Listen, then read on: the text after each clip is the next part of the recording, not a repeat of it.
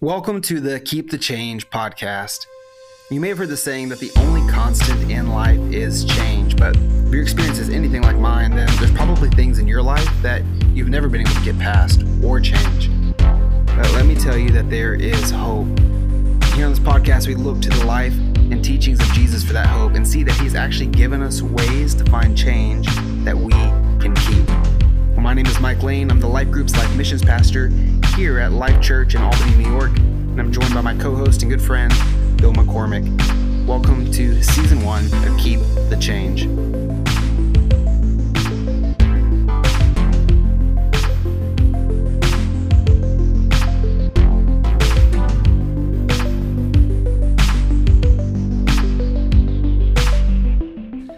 Well, hello friends. Welcome back to Keep the Change. We're so glad that you decided to join us again. Happy Thursday if you're listening to this on the day that the episode comes out, or happy whatever day of the week it is that you are listening to this. I'm joined again by my co-host, Bill. Hey Mike, how are you today? Bill, you sound quite different today.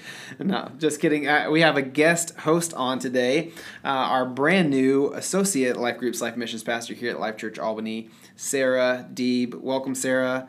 I can hear the round of applause that you guys are giving from your car, wherever you're at. Sarah, tell the listeners just a little bit about yourself and, intro who you are. All right. Well, my husband Peter and I have been married for 16 years, and we have 4 beautiful daughters. 2 of them are teenagers, and life is interesting in our house.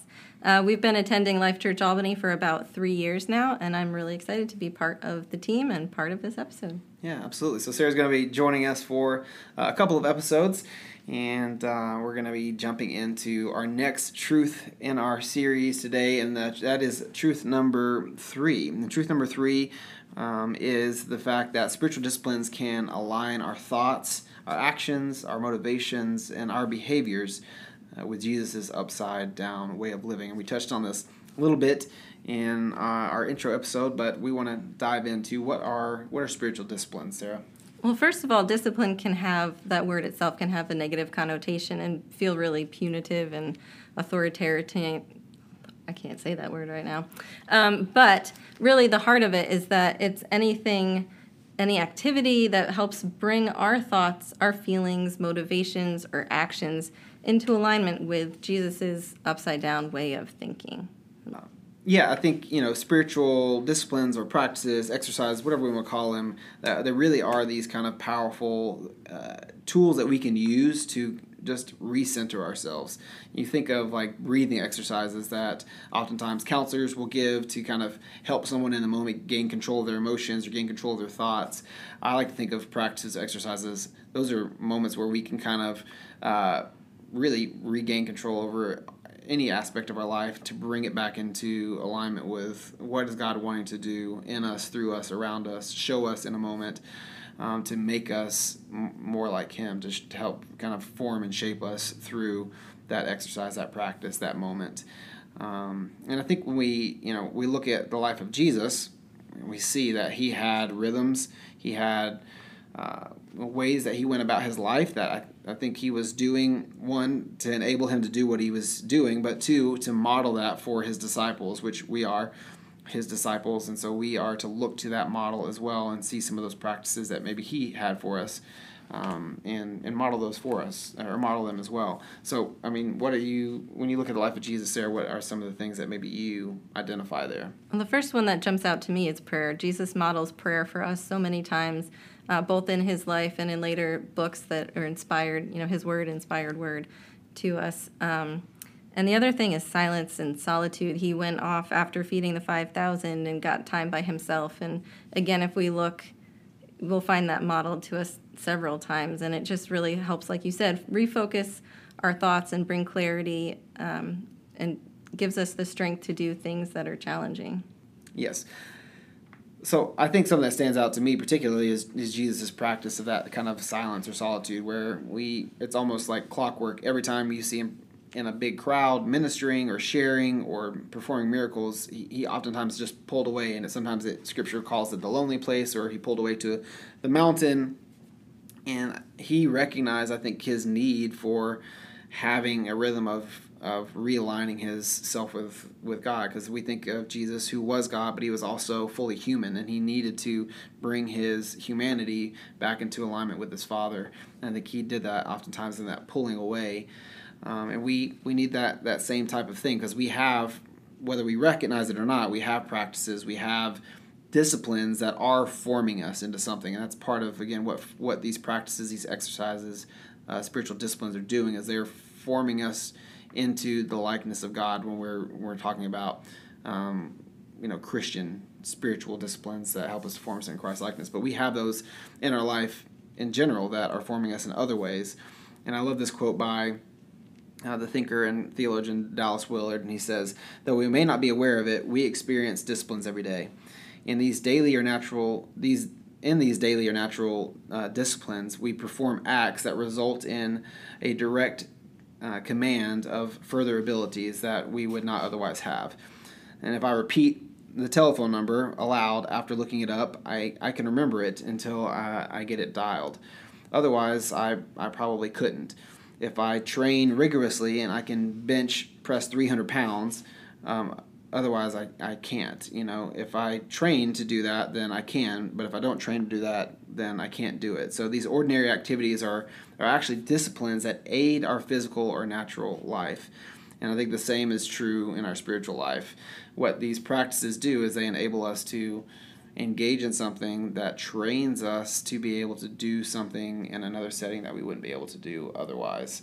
Like going into the gym, training to bench press. Eventually you then get to a place where you can bench press 300 pounds. It was the practices, the training, the disciplines that led up to you being able to do that. And so right now you may not think of being able to not respond in road rage to the person that cuts you off. But if you find certain disciplines, spiritual practices or spiritual disciplines to put into place in those moments where you're not faced with that immediate source of anger, maybe in the smaller moments where your child left a Lego on the floor, or your husband, which is my wife, may listen to this, leaves their peanut butter spoon in the sink. Again, when you find ways to, in that moment, bring your thoughts, your emotions, your mind, your heart back into alignment with God, then in those larger moments, you'll recognize that you have this ability that you didn't have before, where we're forming our reactions, ourselves into the likeness of Jesus through these disciplines. Yeah. And so I think it's so important, just like you're saying, to get these practices in place now before you urgently need them, and then in those moments where you wouldn't have had strength to rely on or depth in your spiritual walk, like that foundation is there. Yeah, I think it's so easy, especially when you start following Jesus, to kind of look at the lives of those who have maybe been doing it for a couple decades and be like, I could never do that, or I could never not do this. Fill in the blank for whatever it is for you. I could never respond in that way to this situation. How did they respond in love towards that person that wronged them deeply? We see that in Jesus, obviously. And we're like, I never could get there. And the reality is we can't overnight. We can't just flip a switch and all of a sudden be loving, all of a sudden be this. What we can do is engage with the Spirit through practices that can help to, over time, change aspects of who we are to respond and be more like Jesus, which is part of the whole discipleship journey. That's what it's all about. I actually would love to hear, is there an area that maybe you have seen yourself change over time in your journey of following Jesus, and do you attribute that to a particular practice or a particular spiritual discipline that maybe you have in your own life? Yeah, well, I was born and raised in a Christian home, and I've been following Christ pretty much my whole life. And about 8 years ago, our youngest daughter was born, and she was in the hospital for 7 weeks in the ICU, had a lot of medical things going on. And in that time, it would have been easy to question why this was happening or to doubt God. And instead, I found myself just going basically into that place of silence and solitude, spending time with him without an agenda, without questioning the why, and really holding with an open hand her future and our inability to really do anything about what was happening to her. So do you feel like having that in that season has then enabled you to approach other maybe difficult situations with a more open-handed kind of trust than you did before? Yeah, and it's really like strength training. It's this little muscle, and once you use it and you train it, then it gets bigger and bigger, and your faith grows along with it. And over time, it takes a lot bigger of a situation to sort of get you upset or ruffle your feathers or make you question things, because you have that history and the trust really built over time from walking and leaning on God in those times. Yeah, I love that. And I think that is a perfect example of how, what it may not have even seemed like it in the moment that it was going to make this profound impact, but no, it just felt like clinging on to dear life. yes, but it had this ability to shape you into a more Christ-like person that then in future situations we're able to come into that already with that type of trust and open-handedness. And I think that's the beauty of these practices, because what I don't want you to hear is when I'm talking about this is like, oh, here's all these ways that we can just kind of work our way to being a better person or work our way to being a better Christian, because we can't do anything in and of ourselves. We in our own willpower, we know that there's things that we've maybe tried to in our own willpower get away from and never have been able to, because Absolutely. we don't have that. But with the power of God coupled with our own effort, that's where the magic happens. You know, we can't be changed. We can't be changed without God's power. But God's power, it won't change us unless we seek it. And I think these practices, these disciplines, are a way of us seeking out, a way of us seeking out God's power and partnering with that. So, what we want to do for this episode is we're going to kind of continue on, and maybe the next episode, or even maybe the next two episodes, unpacking this subject a little bit more, because I think it's one that we can easily just kind of rest our hat on and kind of dig into a little bit more. But what I would love to give you the challenge of doing in this next, week and a half or 2 weeks between whenever you listen to this episode, the next one, is to engage in a spiritual practice. And I think we look at the life of Jesus, and we talked about how prayer was one of those things. I think we can look to his prayer, that the Lord's Prayer that he gives us in Scripture, and I think that's in Matthew 11, maybe.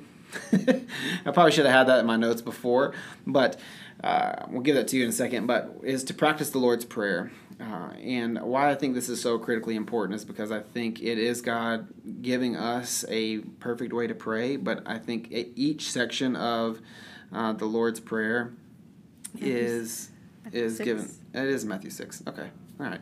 Just second guess myself. It's in Matthew 6. But each section, I think, is touching on a different aspect of life. And what I would encourage you to do is maybe read it in a different version or translation than you're used to. Check out maybe the Message translation or the Passion translation, and then go back to NIV or whatever one that you prefer to typically read. But to give yourself some extra language and also to make it fresh. But try praying that every morning when you wake up, as the first thing you do as a spiritual practice or a spiritual discipline. Wake up in the morning and give your first thoughts to God. And give your first thoughts to God through the prayer that he gave us. And just take notice of what changes you feel throughout the day, or maybe what pushback you feel whenever you're trying to do that prayer. But I think you'll be amazed at how just that consistent moment of giving your first thoughts to God will really impact your day. Anything else you want to share? That was great. Okay. Well, thank you so much for joining us for this episode. We're going to continue on to talk about this truth, but just to kind of restate the truth one more time, is that spiritual disciplines can align our thoughts, actions, motivations, and behaviors with Jesus' upside-down way of living. And so we're going to keep diving into what some of these practices are, the heart behind them, and how we can continue to align ourselves and become more and more like Jesus and find change that we can keep. We'll see you on next episode.